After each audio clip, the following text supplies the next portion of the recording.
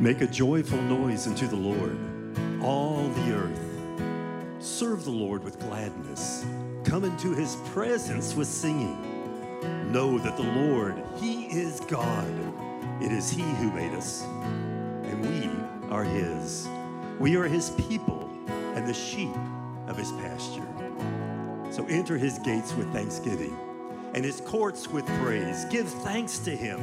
Bless his name, for the Lord is good, and his steadfast love endures forever, and his faithfulness to all generations. Amen. Let's stand together and sing. From the wilderness, you brought me home again. You haven't always been. From the lonely pit, you hold me up again. 'Cause you haven't always been. You haven't always been. Come on, sing it. You give hope. You haven't always been. You redeem. You haven't always been. You change hearts. You haven't always been. You breathe life. You haven't always been. You haven't always been.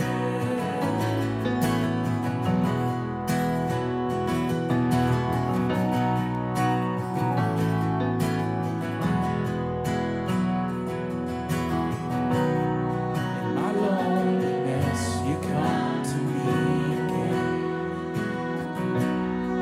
You haven't always been. In my brokenness, your kindness drew me in. You haven't always been. Come on, sing it out. You haven't. Yes, you haven't always been. You give hope. You haven't always been.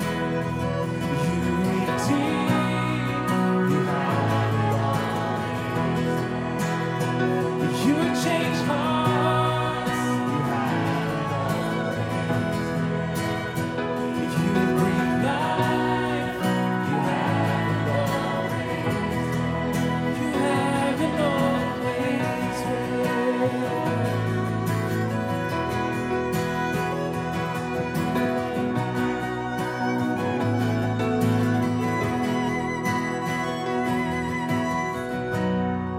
Remind my soul you are my daily bread.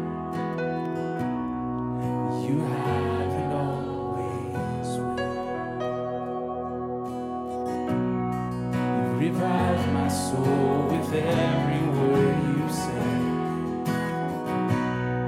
You haven't always been.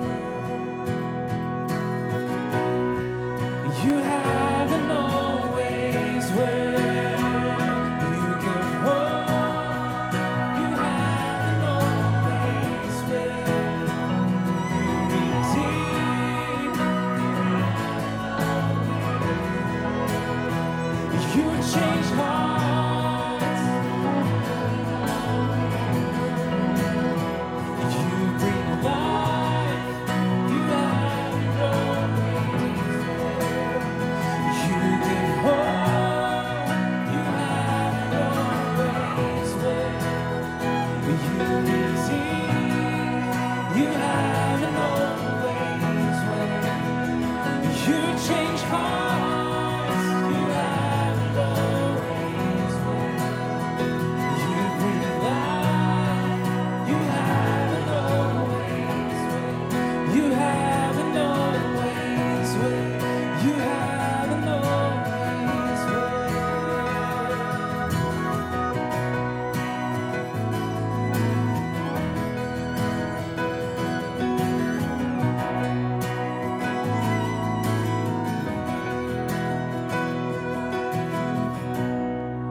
Your faithfulness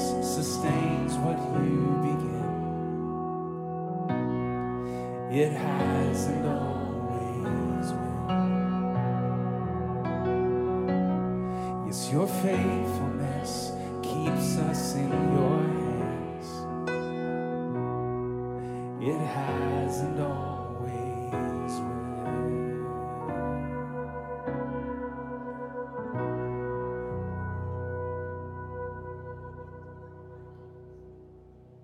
Confess this scripture with me. Let's repeat it after me. Oh, the depth of the riches, the wisdom and knowledge of God. How unsearchable his judgments, his paths beyond tracing out. Who has known the mind of the Lord? Who has been his counselor? Who has ever given to God that God should repay him? For from him and through him and to him are all things. To him be the glory forever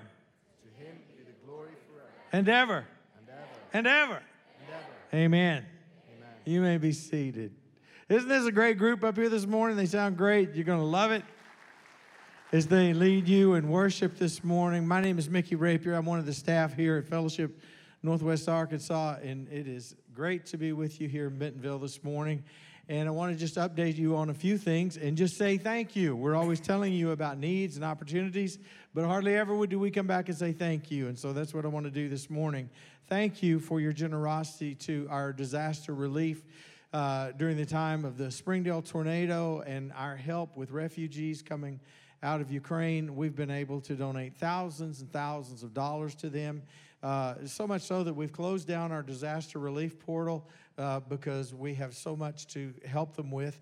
The folks in Springdale have been totally blown away by your generosity, and so thank you so much for that. I want to welcome you and thank you for being a part of this service today. And as always, let us know that you were here, because we like to have a record of your visit.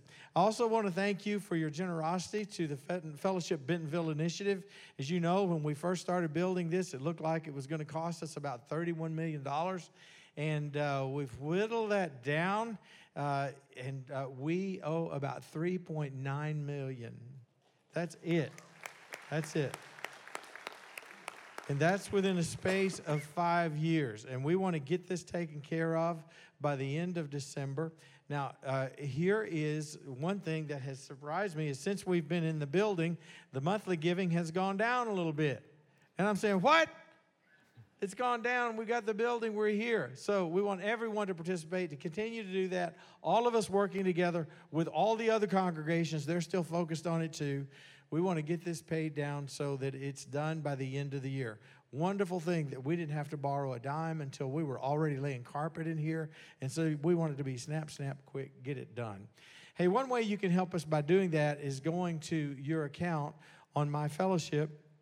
And if you will go and update your profile, you probably need to do that anyway.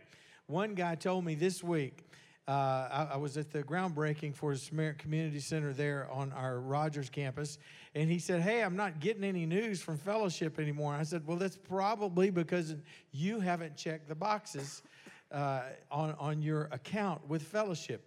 Because if you don't check the boxes that you want an email from us, or if you want the news and so forth, we're not going to just fill your email box with spam. So please, if you would go in and update your profile, make sure your address is right, put your picture on there, all those things. And the other thing you can do is you can give. Under giving, you're going to see Fellowship Bentonville, Fellowship Rogers, all those things. And for those of you who came from Rogers, your giving is probably still going through the Rogers campus. We wanted to go through the Bentonville campus, and that's one way we measure health. All right, of this campus and the other campuses, is to know how our numbers looking, how our giving. That's how we measure health. And so help us do that. Go in and update your profile. And if you will do that, we will give you a pony. Okay? Easy enough. Hey, watch this video. This blessed me.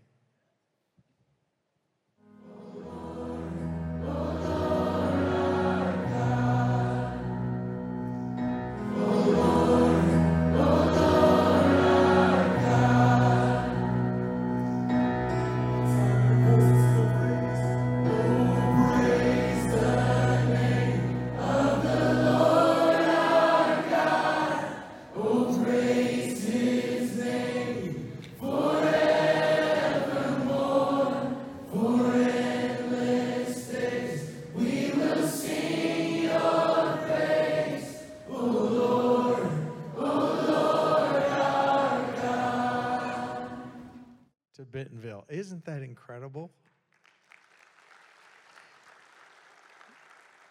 They had a worship night in this room the other night, and that one of them just, Kyle told me he took out his iPhone and took a video of that. I thought it was just beautiful. When you were in high school, were you acting like that? I wasn't.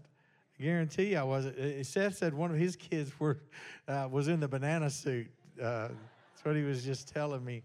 But anyway, our student ministry, you know, there's so many complaints about our kids. There's so many things that are negative, all that. I wanted you to see that because that really blessed me. The heart of our kids all together worshiping, it was just phenomenal.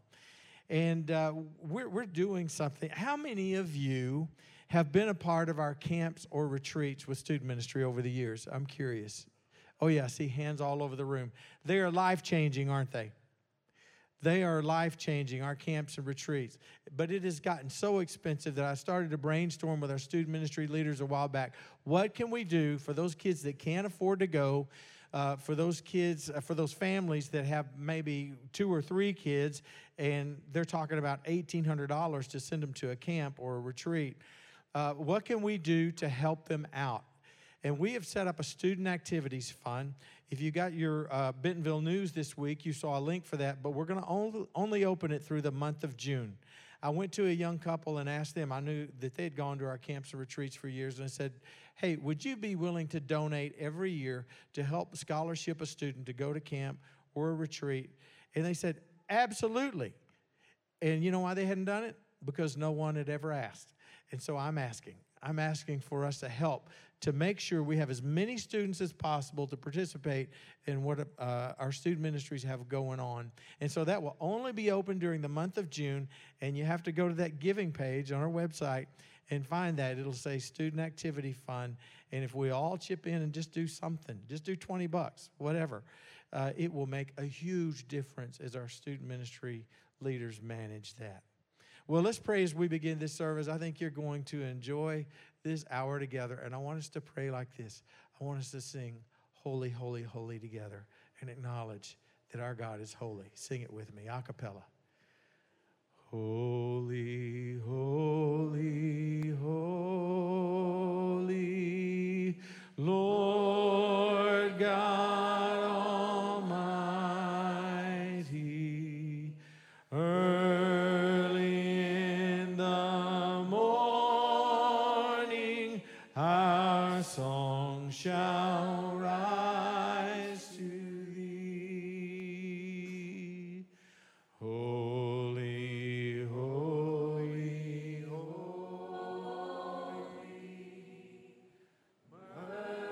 merciful and mighty, God in 3 persons, blessed Trinity.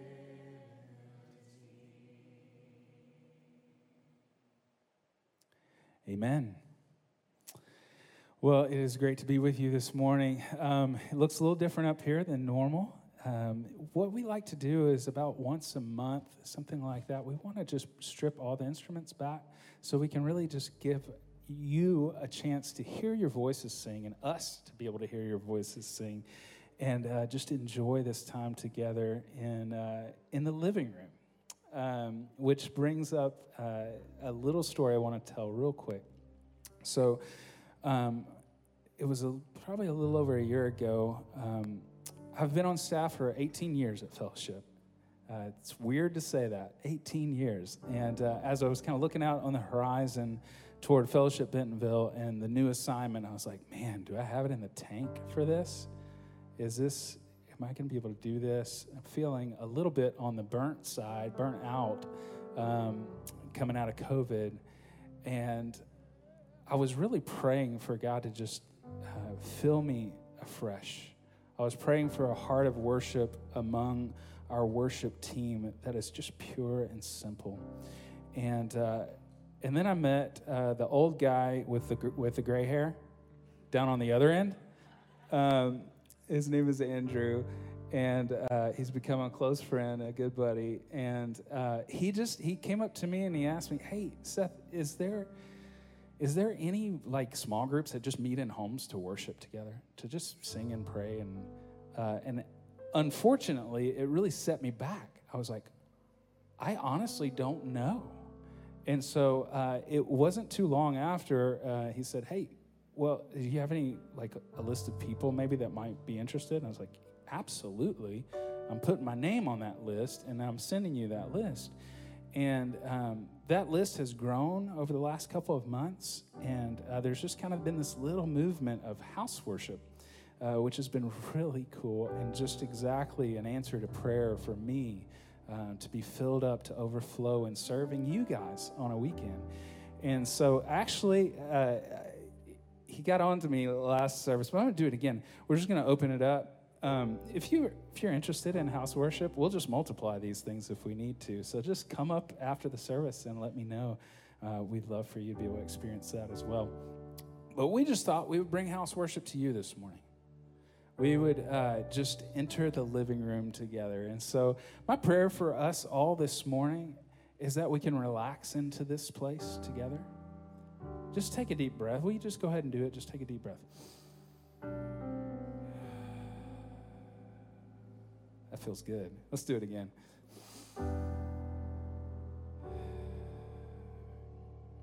And I want to invite you to just be present to the people around you. Be present to the Spirit of God. Be present to us this morning. Just that any insecurity in singing out or participating, that it would just fall away. That you'd invite the Spirit to just give you a voice this morning, to make a joyful noise and lift it up together. We often start, or one of the songs toward the beginning of our times together tends to be this song that's become really special to us, called The Goodness of God, where we just rehearse the goodness of God and rest in Him. And so let's sing together and let's worship. Remember, anytime we're singing songs, we're not just singing songs. We're praying. We're praying prayers put to music. And so pray these words to your God and your Father this morning.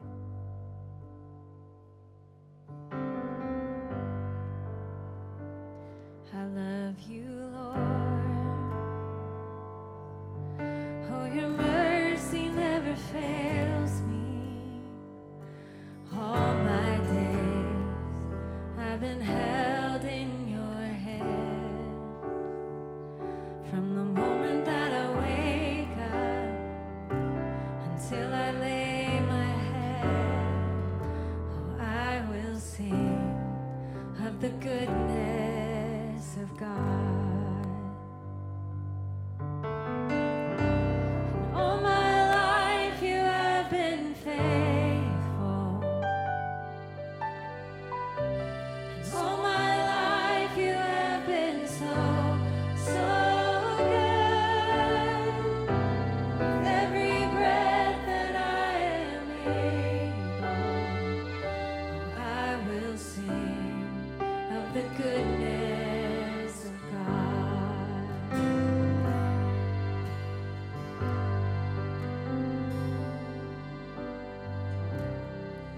Oh, Father, giver of all, every good and perfect gift comes from you. We ask you to accept these gifts and use them for your glory. May they bring shelter to the homeless, comfort to the sick, rest to the weary, and hope to the hopeless. As you multiplied the offering of fish and loaves, multiply these to accomplish more than we can ask or imagine. We give freely and not under compulsion, for all we have is yours, Lord.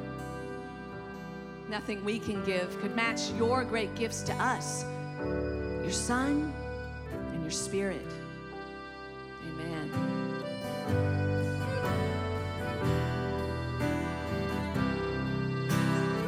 Just stand and sing this together. I love your voice.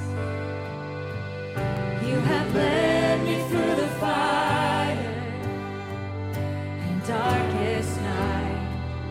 You are close like no other.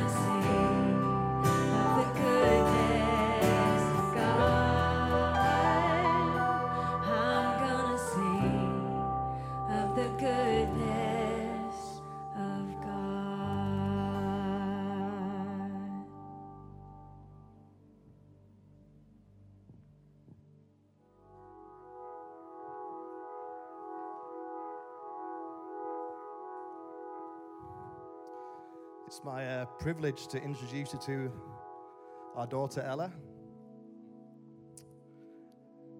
Ella's 11 years old, and she's invited Jesus into her heart more than once over the years.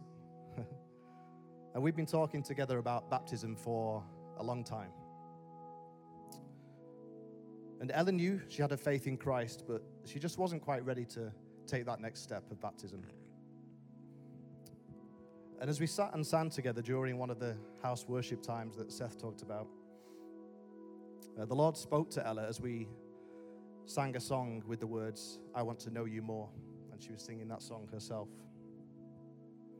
And on our way home, Ella told us that she decided during that song that she wanted to be baptized.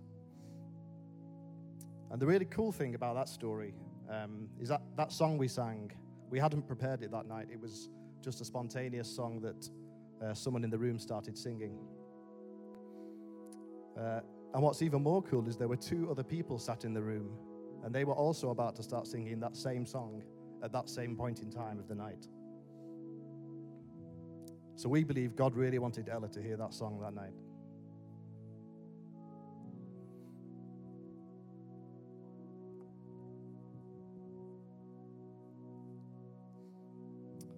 So Ella, is it your testimony today that you've trusted Jesus Christ to pay for your sin and give you eternal life? And I'll baptize you in the name of the Father, the Son, and the Holy Spirit.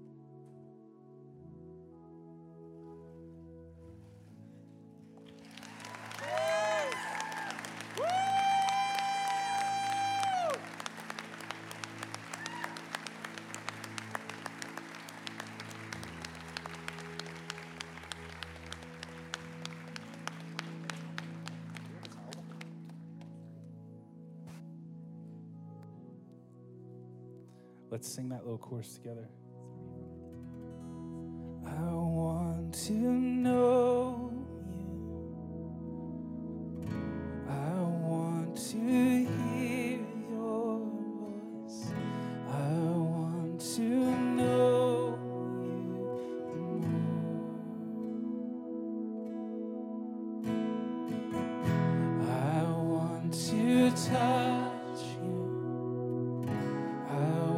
To see your face, I want to know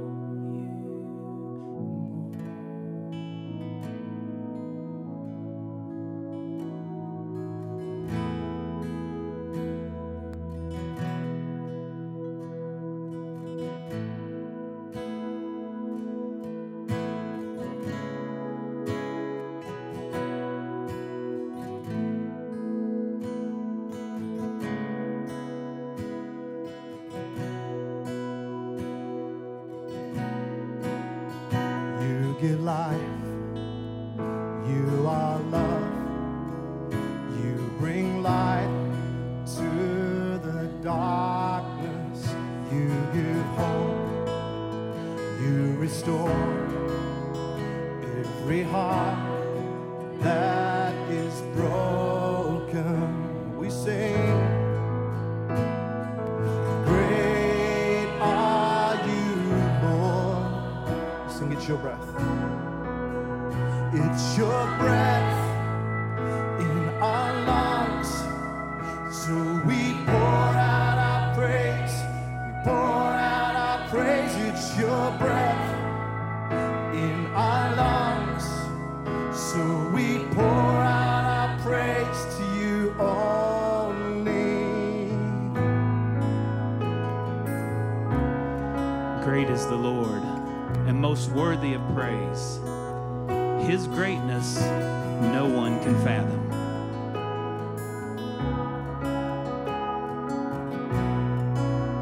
Let's sing, you give life. You give life. You are love. You bring light to the darkness. You give hope. You restore every heart that is broken.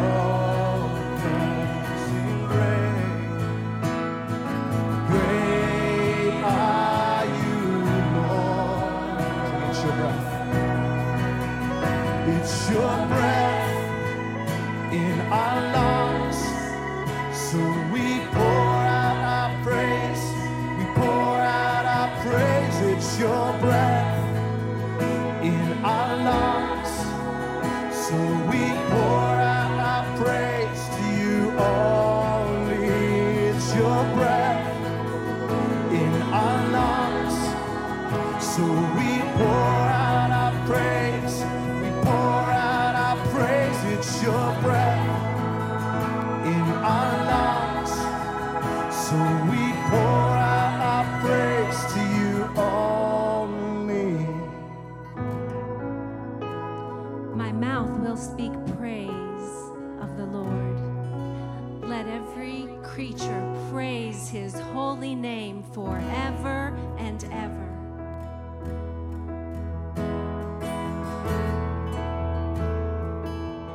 Sing all the earth.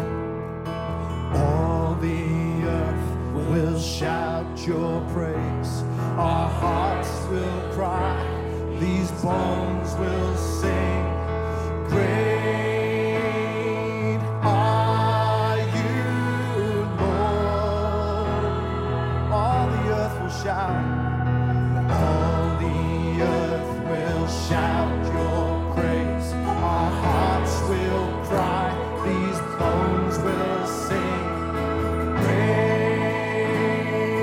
are you, Lord. Sing, all the earth will shout. All the earth will shout your praise. Our hearts will cry. These bones will sing. Great are you, Lord. It's your breath in our lungs. So we pour out our praise. We pour out our praise. It's your breath in our lungs. So we pour out our praise to you only. It's your breath in our lungs. So we pour out our praise. We pour out our praise. It's your breath in our lungs. So we pour out our praise to you only. Sing, great are you, Lord. We lift our voices and we sing, great are you, Lord. Only you are worthy, and we sing, great are you, Lord. King of kings, we sing, great are you, Lord. God, you are great. God, thank you for the work that you do in our lives. Thank you for this new birth in the heart and the soul of Ella Ogden. We praise you for new life. Praise you that you make all things new. That anyone standing in this room this morning that longs to breathe in fresh air, to breathe in grace, need only to turn to you. So God, we look to you, we love you, we are grateful. God, thank you for your word, and thank you that it is constant, it is steady, firm. God, may it be the foundation that our lives are built upon. And so as Hunter brings it this morning, God, I just pray for him. I pray that you would give him your words for us this morning, and that by your Spirit, you would plant seeds, you would water seeds that have been planted, you would grow us up into maturity of knowing you and living life with you, because that's where life is found. And so thank you, Jesus, for that. It's in your name we pray. Amen. Amen. What a sweet morning. Thanks, Andrew, for letting us share that with your family. The whole last like 7 weeks, 8 weeks, however long it's been, has been so sweet for our family getting to launch this with y'all. Just very grateful for this body. We are still getting to know each other, right? So if you don't know me, my name is Hunter. One of the things that might help you get to know me is to know that I am prone to injury. Now, you might be thinking, well, yeah, we're in Bentonville, so you're probably hitting 10-foot drops and backflips and slaughter pen. And while I am flattered that you might think that this body can do that, they're actually kind of not fun injuries. I roll my ankle probably 2 to 4 times a week. And I can roll it on anything. Like, you want a spiritual example, I could roll it on a mustard seed. I could find it and roll it. And my body has like a built-in mechanism where when it happens, I just collapse so that the weight of my body doesn't mess it up even more. It happens all the time. This other picture, this is from 2018, so it'd be 4 years ago now. And we were entering an 8-month remodel project. I didn't know it was going to last that long, but it did. And this was on day 1, hour 2. So 2 hours into an 8-month project, I sliced my pinky tendon in half with a piece of tile. So this was me at the doctor's office after it had healed, trying to straighten it as much as I could, and it was not happening. But the human body is actually pretty amazing, though, because for some things, it can actually kind of heal itself, right? It bruises, it swells, it scabs, it does whatever it needs to do to actually heal the brokenness. Other times, we need medical attention, right? We need someone to step in and actually repair something that our body may not be able to naturally do by itself. I got so tired of trying to put my hands in my pocket and my pinky catching that I'm like, okay, I have to get surgery for this little thing. But even in Scripture, we actually see some physical remedies for physical illnesses. Scripture doesn't just say, just pray about it, right? When Timothy is struggling with some type of stomach issues, you know what Paul writes to him and says? Stop drinking so much water. Drink a little bit of wine. Like, okay, Paul, give him some instruction there. But let's be honest. There are other things that happen to our bodies that they don't heal on their own, and medicine doesn't even help. And often in those times, we turn to prayer and ask God to heal. And the question is, can God actually heal? We know the answer is yes. We see examples throughout Scripture, but we also see it in our lives today that often God will actually step in and do something that science can't explain, and he will heal physically a body of someone. Maybe someone who reaches out to him in faith, maybe someone who actually hasn't. But every time we talk about healing, we need to obviously be very careful, because I know this is such a heavy subject for many in here. I would assume that many of you, part of your prayer life this morning may have been praying for physical healing for yourself or for someone in your family. You may have been praying for years for the same thing. Some of us see it come to fruition. Others of us, no matter how hard we pray, we don't see that. I bet 90% of the prayer requests that come through our staff and prayer team list and system probably are related to physical healing of some type. And we know that both healing and suffering in this world can have a higher meaning than we can see in the moment. But man, it still leaves us with a lot of questions. So I want us to consider a couple of things this morning as we jump back into our miracle series and we see another miracle of God healing. And those would be these things. God does have the power to heal, and his glory is revealed when he steps in and does something miraculous. But he doesn't always say yes. And sometimes I think the glory of God is revealed even brighter in the midst of a follower of him who has faith when they're not healed, though they're reaching out and begging for it. And then 3, I want us to consider, what if, even in any physical healing, that God's real agenda is spiritual healing? Now, that doesn't mean that he doesn't care about physical, because he really does. It's of high priority. That's why Christ came physically to this earth, and he physically died, and he physically rose from the dead, and he will physically return, because he didn't just redeem us spiritually on the cross, he actually redeemed us physically, right? Our bodies were not meant to die. Whenever we say that, like, man, death is just natural, it's actually not. It's not how we were designed, and Christ had to make that right for us. But I do believe that more often than not, the physical things that we see Jesus do, these miracles, always point to something deeper that's going on. And we'll see that again this morning. So we're in week 3 of our miracle series, and our miracle series is kind of the middle of a bigger series that we're doing here over the book of John. And of these 7, I've highlighted the 4 of them that actually have to do with physical healing of some type. Okay, there's a couple that don't, that are also miracles, but these 4 have some type of physical healing involved with a person. And one of the reasons that I know that Christ's miracles aren't just for physical purposes is think about all 7 and how all 7, the physical things that happened were temporary. They didn't last forever. All right, let's do the non-highlighted ones. Water to wine. Jesus did not just set up a tap that anybody who wanted could just go like, oh, I need some wine, let me put some water in, and it comes out. This was something for a moment in time to show his glory, but it did not last after that party. The one that we'll cover next week, 5 loaves, 2 fish, you're going to see the same thing. God does a miraculous thing, but it provides people one meal.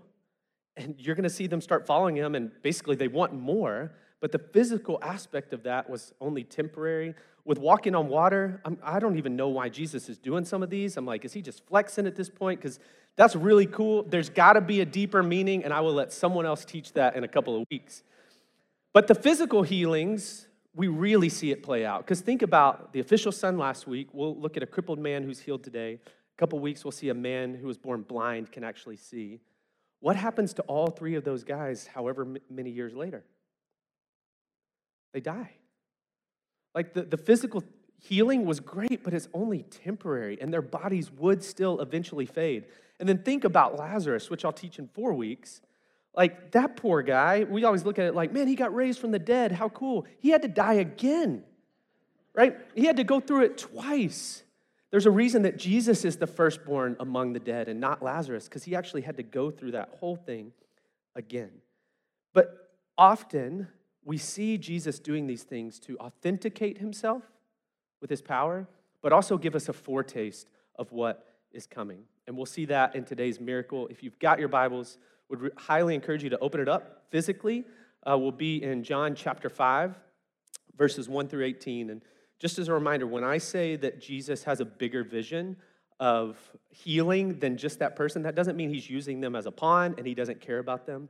He has this incredible ability to meet a need and to show grace while painting a picture of something way greater, a spiritual healing and wholeness that he can provide. So when we look at John chapter 5, the first couple of verses give us the setting. It starts with after this. What does John chapter 5 come after? John chapter 4. Thank you, Paul Bearfield. We have a brilliant group of people in here. It's awesome. What does the miracle in John chapter 5 come after? Don't say the miracle in John chapter 4. I'm going to beat you to it. It comes after the miracle that we just saw Jesus perform last week, right? The official son, somebody said.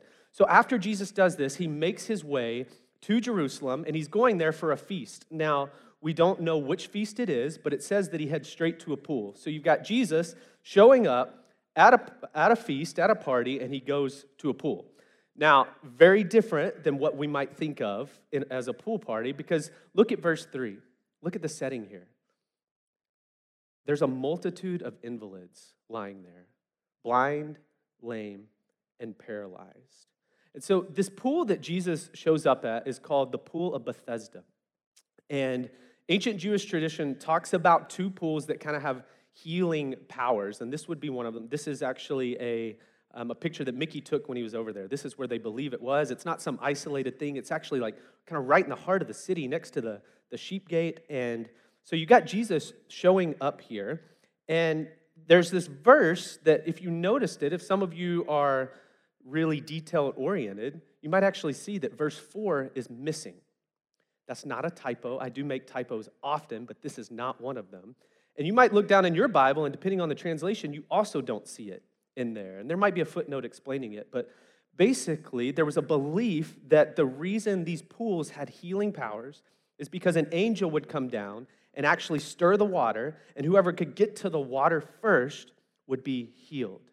Now that was tradition, that's what a lot of people believed, but the problem is that detail, verse 4 that's missing, was actually added sometime after 400 BC to give some clarity as to why this man was trying to get to this pool. We didn't see it in the original text, which is why modern-day scholars have actually removed it. But we do know that something crazy is happening at this pool, right? If all these people are sitting there trying to get into the water, something's going on. It could just be a spring that's bubbling up. But Jesus gets there, and he sees one man that stands out. And it was the one who had been an invalid for 38 years. Now, we know very little about this guy. We don't know if he has been like this since he was born, and he's actually 38 years old. We don't know if this happened from an accident or something later in life, and he's actually much older than that. But Jesus is going to have an interaction with him and with the people who are present who see kind of what's going on that changes the whole trajectory of the book of John. Right? We've had, this kind of nice book so far with all these stories of these cool things that Jesus is doing, and we're about to see things flip and become hostile when we get to the end of it. If you have a red letter Bible, you might see that Jesus makes 4 kind of one-liner statements in these 18 verses, and these 4 are going to be our markers as we go through. We'll use them to kind of guide us through this narrative interaction that we see. So here's the first one.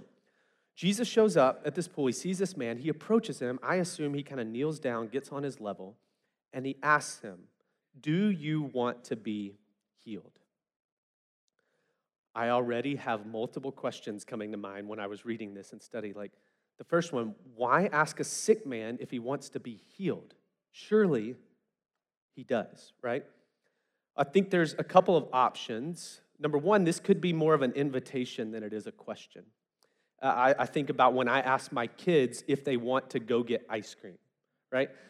I'm asking not because I want to know whether or not they want to do that. I know they want to do that. I'm asking because it's an invitation, because I, as dad, have the power to give you something that I know you will enjoy, right? I have $1.29 to get us to the Spark, and I can treat the whole family for that. So let's go. I'm asking because I'm actually inviting them to experience something. I know they're going to say yes. So that could be one. But I also think maybe Jesus is reading into this guy and going, man, you are hopeless. I just want to start by asking, do you even want this? We can see he's hopeless physically, but I also think he's hopeless psychologically. And he's just in this pit, which kind of answers my next question. Why did Jesus choose this man? If there was a multitude there, why not one of the other ones? Maybe since he had had this disease for 38 years, maybe he was the most hopeless or with the least faith. Maybe he was the oldest. We don't know. Maybe this miracle would shine the brightest because he had the disease that was the least likely to be healed outside of a miracle. Think about this aspect of this interaction too, their ages. Right? Jesus is early 30s at this point. So this guy has been lame longer than Jesus has even been alive on earth.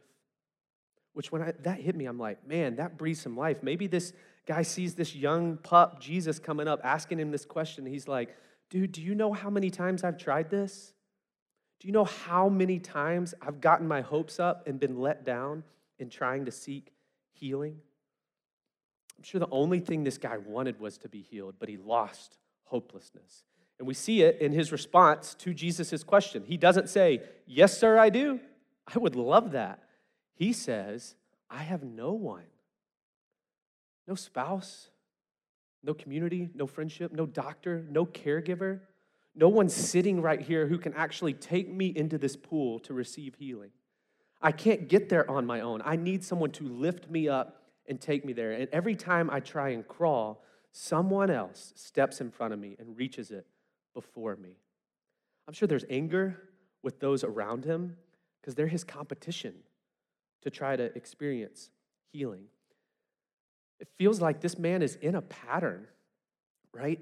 His pain and circumstances have actually blinded him from seeing the healing that is right in front of him because it's coming through a means that is different than where he thought he would find it. He had developed a certain pattern and he had run it year after year after year, and for some reason, he kept running it, even though it wasn't working, and he couldn't see out of it. Some of y'all might identify with that in your own lives. I know that is my pornography story. that for years I kind of created this method that I was going to do to defeat this sin, which was basically just fight harder next time and don't tell anyone, pray silently, and hope that the Holy Spirit's power would work. When I was actually ignoring James 5:16, which calls us to prayer and confession with others to experience healing. And we get in this cycle and we can't see out of it because we've exhausted all the means that we can to find freedom or to find healing. But luckily, Jesus pulls from a different source of healing than we do. So you see him with this second statement. He comes to this man as they're interacting, and after that response, he doesn't say, okay, you are healed. He actually gives 3 commands as part of this healing. He says, get up, take up your bed, and walk. And I think all 3 of these are important. He's saying, get up. I want you to stand on the legs that you have not been able to stand on for 38 years. If I'm that guy, I'm going, seriously? But I have to assume that at some point right then, he felt something. And something changed in his body. But then Jesus doesn't have to add this second one. He doesn't, but he does add it, right? It says, take up your bed. And you'll see that of all of this, this is the biggest problem because it's Shabbat. It is Sabbath. And this could get this guy stoned if he actually listens to Jesus. But then he says, walk. I want you to use the new legs that I'm giving you, the new life that you're going to find in me, and I want you to leave this place that has become a prison for you. Do not stay here. I want you to walk. Now, Jesus could have healed him without, saying all of these things, but I think they're really, really important. And that's basically the healing. We're going to see kind of the results of what happened. But if you start to think about, maybe we can find a pattern of how Jesus heals people so we can apply that to our lives today. Just looking at these first 2 healings that we studied last week and this week, good luck finding a pattern, right? It feels like they're different in every way. Last week with the official son, this is a very powerful family, right? And this morning, we're looking at a dude who is hopeless. He's all alone. Last week, the son was at the point of death, and I don't think there's any death in sight for this guy, just misery. The dad actually went a far distance to go find Jesus and beg him for this healing. This man, Jesus actually approaches him, and we don't see that he ever even asks for it. Jesus heals from afar, and one heals up close, and that healing that took place last week, it resulted in rejoicing with their family and people wanting to know this Jesus. And this week, we're going to see that the fallout is actually controversy in public. Here's what happens to this man when Jesus says those words. At once, he was healed. Very important. Jesus' power does not require buffering, right? It's not delayed. When he speaks it, it's done. And for this man, no therapy, rehab was needed, which is nuts. I had to go to rehab for my pinky, right? I'm sitting in a room with grown men and women doing legitimate exercises, and I'm over there on the side just doing this for 20 minutes. Insurance made me, or I would have done it at home. But he didn't need it. The healing was immediate, and this guy is able to actually stand up and walk. But he has a decision to make, and he does it. He actually does what Jesus says, right? Which is a big no-no in that day because it was the Sabbath, all right? And these people come up to him, and they confront him on this. Now, I want you to underline the Sabbath because I think that's a key part of why Jesus does this miracle on this day. The Sabbath was something actually given by God back in the Old Testament for people to experience rest. But over years, the Jews had actually added all of these extra laws and restrictions on top of it that what was meant for rest actually became burdensome. And if this man actually did this, he would be violating one of the traditions and laws that they had added of carrying something from one domain to the other intentionally on the Sabbath, and it could end in him being stoned.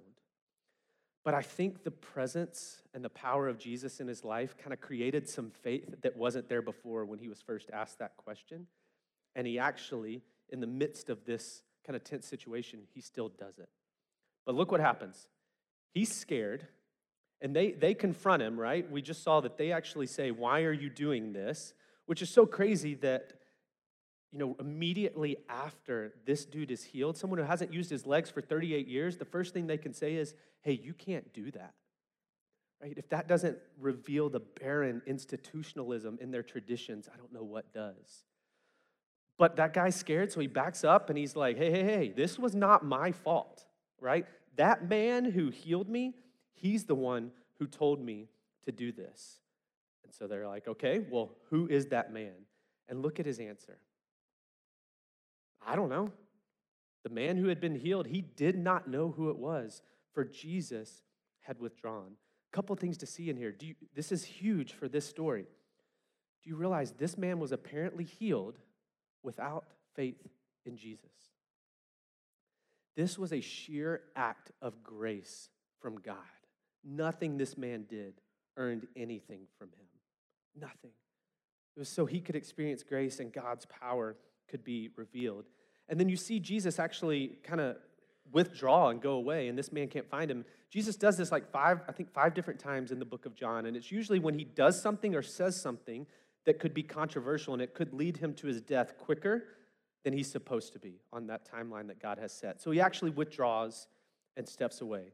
But next verse, he comes back, and he finds the man and gives this third statement. See, you are well. Now, when I hear that, it reveals doubt.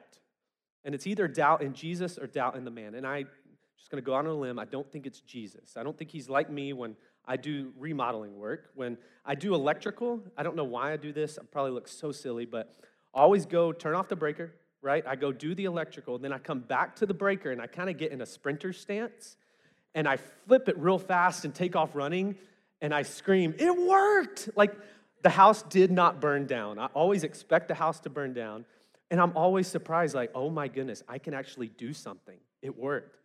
I don't think Jesus steps up to this man, and he sees him, and he's like, oh my goodness, I have power. You are well. I can't believe it, right? No. He's stepping in, and there's some doubt in this man that you can still see, and he's going, see, I told you. I told you that my power is stronger.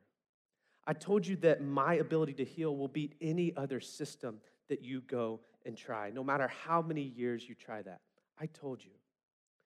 And then he gives this next line, which could be interpreted as a threat, could be a little controversial, when he says, sin no more that nothing worse may happen to you. I actually don't read it that way. You could see this as, well, maybe his sickness that he did have, that he's now healed from, was from sin that he had committed. And so now Jesus is going, hey, don't do it, or else something even worse could happen. I actually think this is an invitation, a kind, compassionate invitation from Jesus to this man where he says, hey, walk with me. You've just experienced something like you've never experienced before, but I'm telling you, you're on a mountaintop. Walk with me in the day today. Practically thinking, how many sins did this guy now have access to that he didn't before? Think of the places he could go, the people he could be with, the things that he could do, the stuff he could try. And I think Jesus is saying, hey, remember where life came from? Walk with me if you want to experience life. Now, this is the part of the story where I expect this man to shout for joy and go tell the whole city, like, Jesus is here. He finds out who this guy is, and he does go tell someone, right? But remember, he says he's alone. So we can assume he has no close family or friends around that have been taking care of him. So where does he go? He goes to the Jews. And he actually tells them, hey, this is Jesus who did it. Now you have to believe that he knew that this was going to get Jesus in trouble. Because they had been coming at him, and so he's trying to place that blame, is what it seems like to me, of like, hey, it wasn't me, it was Jesus. That's the guy that y'all want. This is where we actually see the first open hostility towards Jesus in the book of John. This is where the story starts to turn a little bit. They start persecuting him because he was doing these things on the Sabbath. So I'm assuming there's some interactions now, because the very next verse, it says, Jesus answered them. They're asking him, like, hey, is it you who's working on the Sabbath? And he says this kind of coded message, my Father is working until now, and I am working. So what's he saying here? Well, technically, God cannot break the law of working on the Sabbath because God never ceases to work. He's always upholding the universe, sustaining life, breathing new life. So the Jews knew that. They knew that theology of God kind of gets a pass, right? He's always doing things. And so when they're asking Jesus, are you working on the Sabbath? He's like, hold on, let me clear the air, all right? It's actually God who is working on the Sabbath. Oh, also, I am working. Also, number 2, I am God, right? I'm sure the disciples are going, oh my goodness. Why? Why is he revealing this? Why is he doing this? Why is he doing all these things on the Sabbath? It's almost like Jesus waited until the Sabbath to do things, right? And he was really confronting the Jews here because of what they had done to the law and what God had intended. They were missing something. He could have waited, but I think he wanted to show them that, hey, I'm not violating the law. I'm violating the traditions that you have turned into law, and you're missing what God had intended for rest. And boy, I would be kind of terrified if Jesus showed up today and kind of took a look around at American Christianity, because I don't know what they are, but I bet there are hundreds of things that we have added over time that we kind of hold as sacred, but really it's just because we've been doing them for so long. And this was one of theirs. And Jesus is telling them, like, hey, the point here, it's never a bad day to do a good thing. Don't get so caught up in trying to keep these laws that you miss me. Now, they may have missed the Sabbath one, but they did not miss what he's saying here when he's equalizing himself with God, saying, God is my Father. That's basically the miracle. There's one more verse we'll come back to, but what can we actually take from this, right? What can we learn? Wednesday mornings have become some of my favorite mornings of the week. Every Wednesday for the last 3 weeks, we have gathered in the great room over here with men 7th grade and up. We've had over 100 guys show up for each of the first 3 weeks. And it's so sweet. We get to sit in small groups and study God's word together. Any man is invited. We would love to have you. But this picture reveals a couple things to me. I noticed this morning when I was going back through my slides. Apparently, I have one outfit, right, that I wear. It's literally, from head to toe, it is the exact same thing. I'm missing the name tag, and that's it. That was not planned at all. But 2, it also reminds me that God has called different people to different things, right? Y'all know who took this picture? Mark Schatzman. And I'm so grateful that God called Mark Schatzman to be a pastor and not a photographer, right? This is like the story of my life where things start really strong, and by the end, you get like 6 extra teeth, a square head, and I don't know what is happening to homeboy in the corner. But by the way, Squarehead, that's Steve, one of our elders, and his wife went up to him after the service and said, new nickname, Squarehead. So that's what they're going with. But the reason that I love these mornings, right, is because we have multiple generations of men studying God's word very simply together. It's not some crazy curriculum. We actually take a different verse or a couple verses each week, and we ask the same questions every week. It's called Discover Bible Study, and these are the 2 main ones. What does this passage say about humanity, and what does it say about God? And I thought, you know what? Why don't we actually do that with this passage today? And what you may observe may be different from what I observe, and that is great. But here's what I see. I actually see a lot about man. You see this guy who receives healing, and what does he actually have to offer Jesus? Nothing, right? Absolutely nothing. But he's in this pit of despair and physical hopelessness, but in that, God meets him with real healing. And he offers himself up to this man. And it's a reminder to me that, man, sometimes we see the goodness of God when we are in our deepest pits and pains.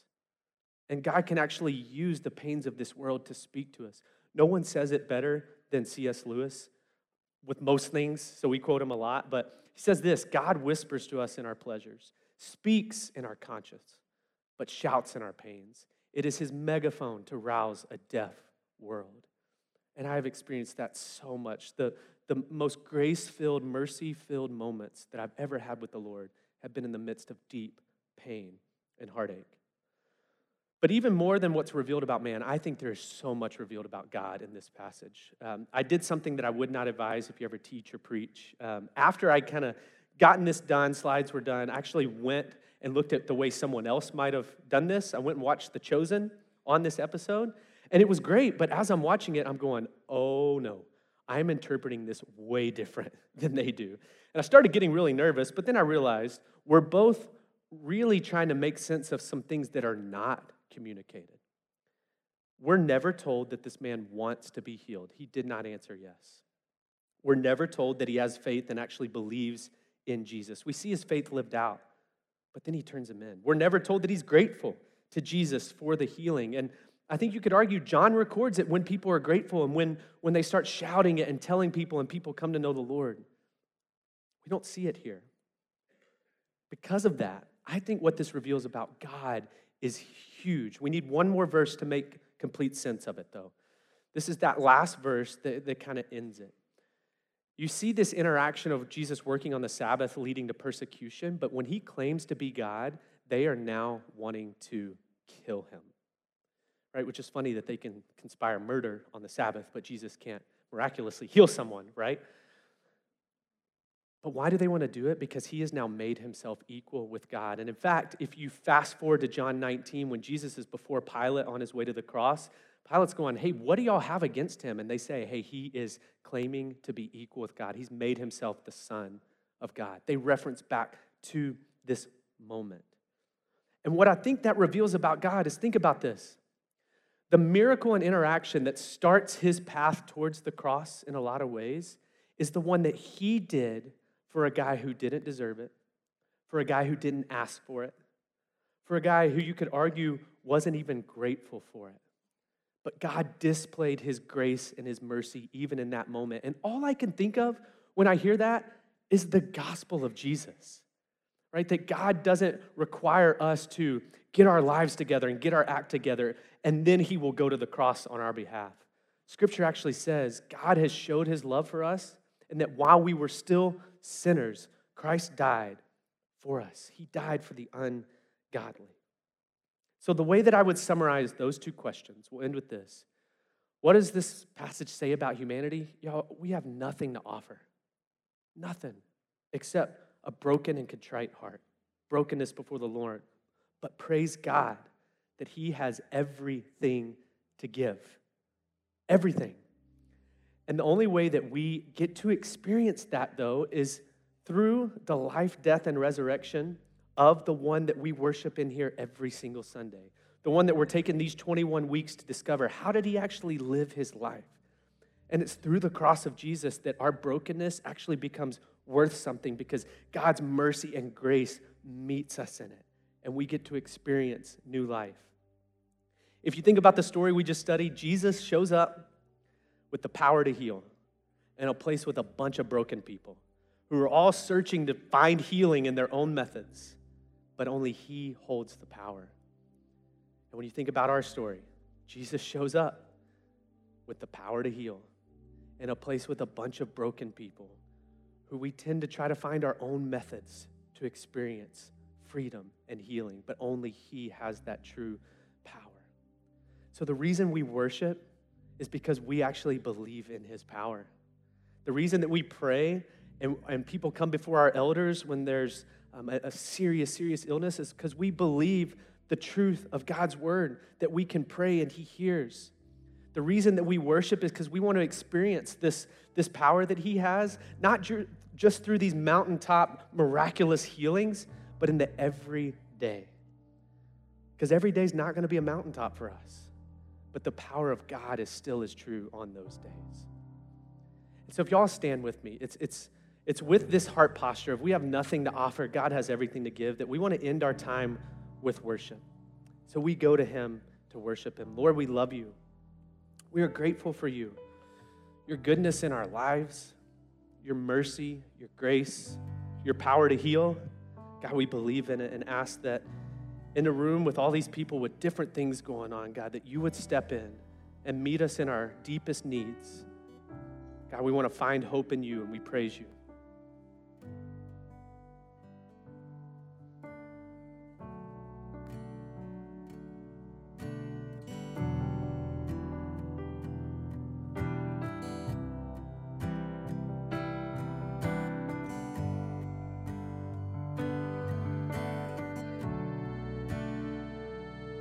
Lost are saved, find their way.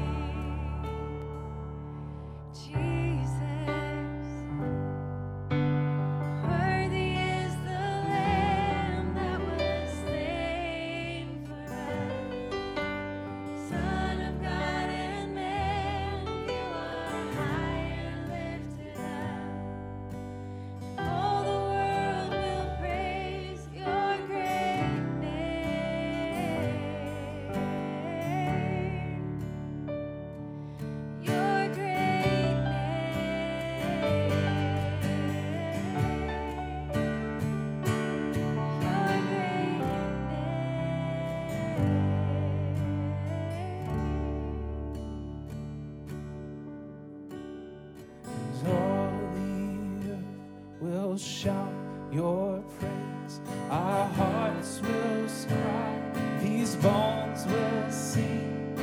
Great are you, Lord.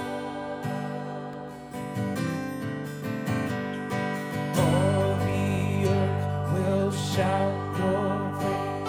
Our hearts will cry. These bones will sing.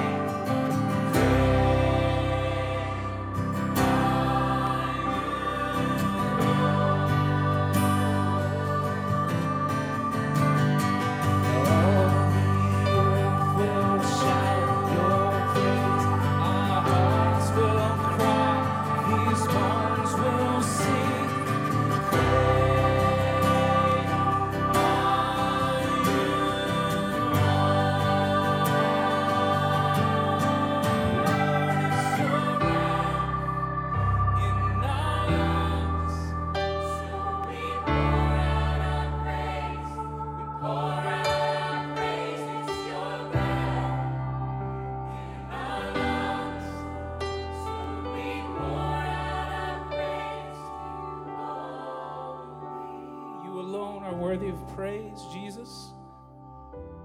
You're worthy of praise in this place. You're worthy of the praise of our lives laid down in love and service of those around us where we live, work, and play. Jesus, thank you for the fact that you are our Savior first. That when we can't do it, when we can't find healing on our own or life on our own, fulfillment on our own, any of those things, God, you come to us. You woo us to yourself out of the goodness of your heart to give us life. God, thank you. Thank you, thank you, thank you. May our lives be praised to you this week as we leave. In Jesus' name we pray it. Amen. All right, the first service skedaddled really quick. I just have one quick announcement, so hold on. You'll beat the traffic, don't worry. First of all, prayer. If you need prayer, we would love to pray with you. Marcia Phillips, wave at them. And Doug Rains, they're right down here on the front. We'd love to pray with you. Also, you can come grab one of us if you need prayer this morning. Also, if you're new, we'd love to connect with you. Again, come up and see us. Go to the booth out in the foyer to meet some real live people, or you can get on the website as well. Family camp. This is the big announcement. The deadline ends tomorrow to sign up for family camp. So please make it a priority. Talk about it, think about it, pray about it, but do it quick because it closes tomorrow. It is just a day camp. It's not an overnight camp, so that makes it a little easier for you to get there. Okay, that's it. So I do want us to close. We're going to close with a fun song that we sing a lot at House Worship. And so if you want to hang around and sing along, feel free. You're dismissed, though. We love you guys. Have a great week.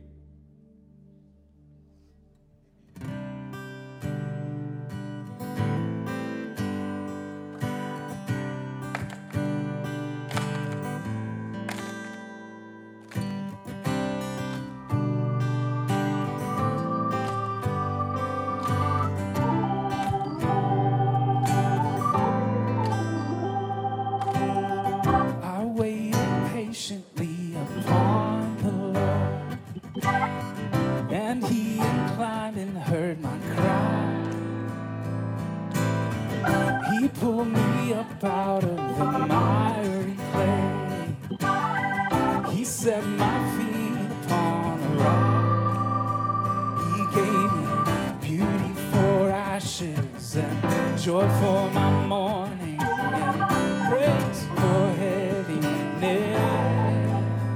He put a new song in my mouth and a crown upon my head. He gave me life forevermore.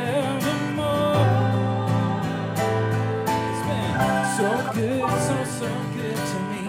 So good, so good to me. So good, so good to me, Jesus. So good, so good to me. So good, so good to me. So good, so good to me, Jesus.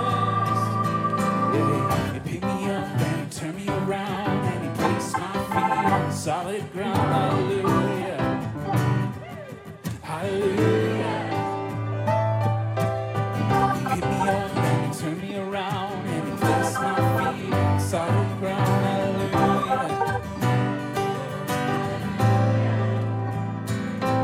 Yeah, he picked me up and he turned me around and he placed my feet on solid ground.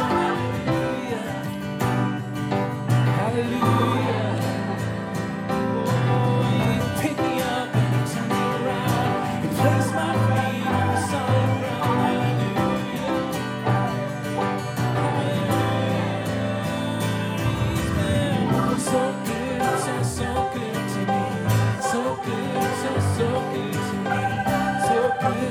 So good to me, Jesus. He's been so good, so good to me. So good, so good to me. So good, so good to me, Jesus. I got love, joy, peace, and righteousness in the Holy Spirit. Whoa, yeah. Got love, joy, peace, and righteousness in the Holy Spirit. Whoa,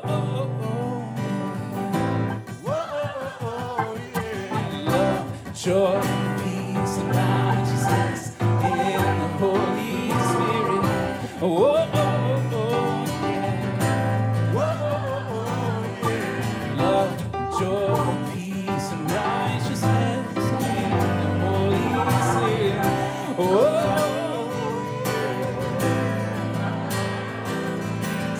So good, so good to me. So good, so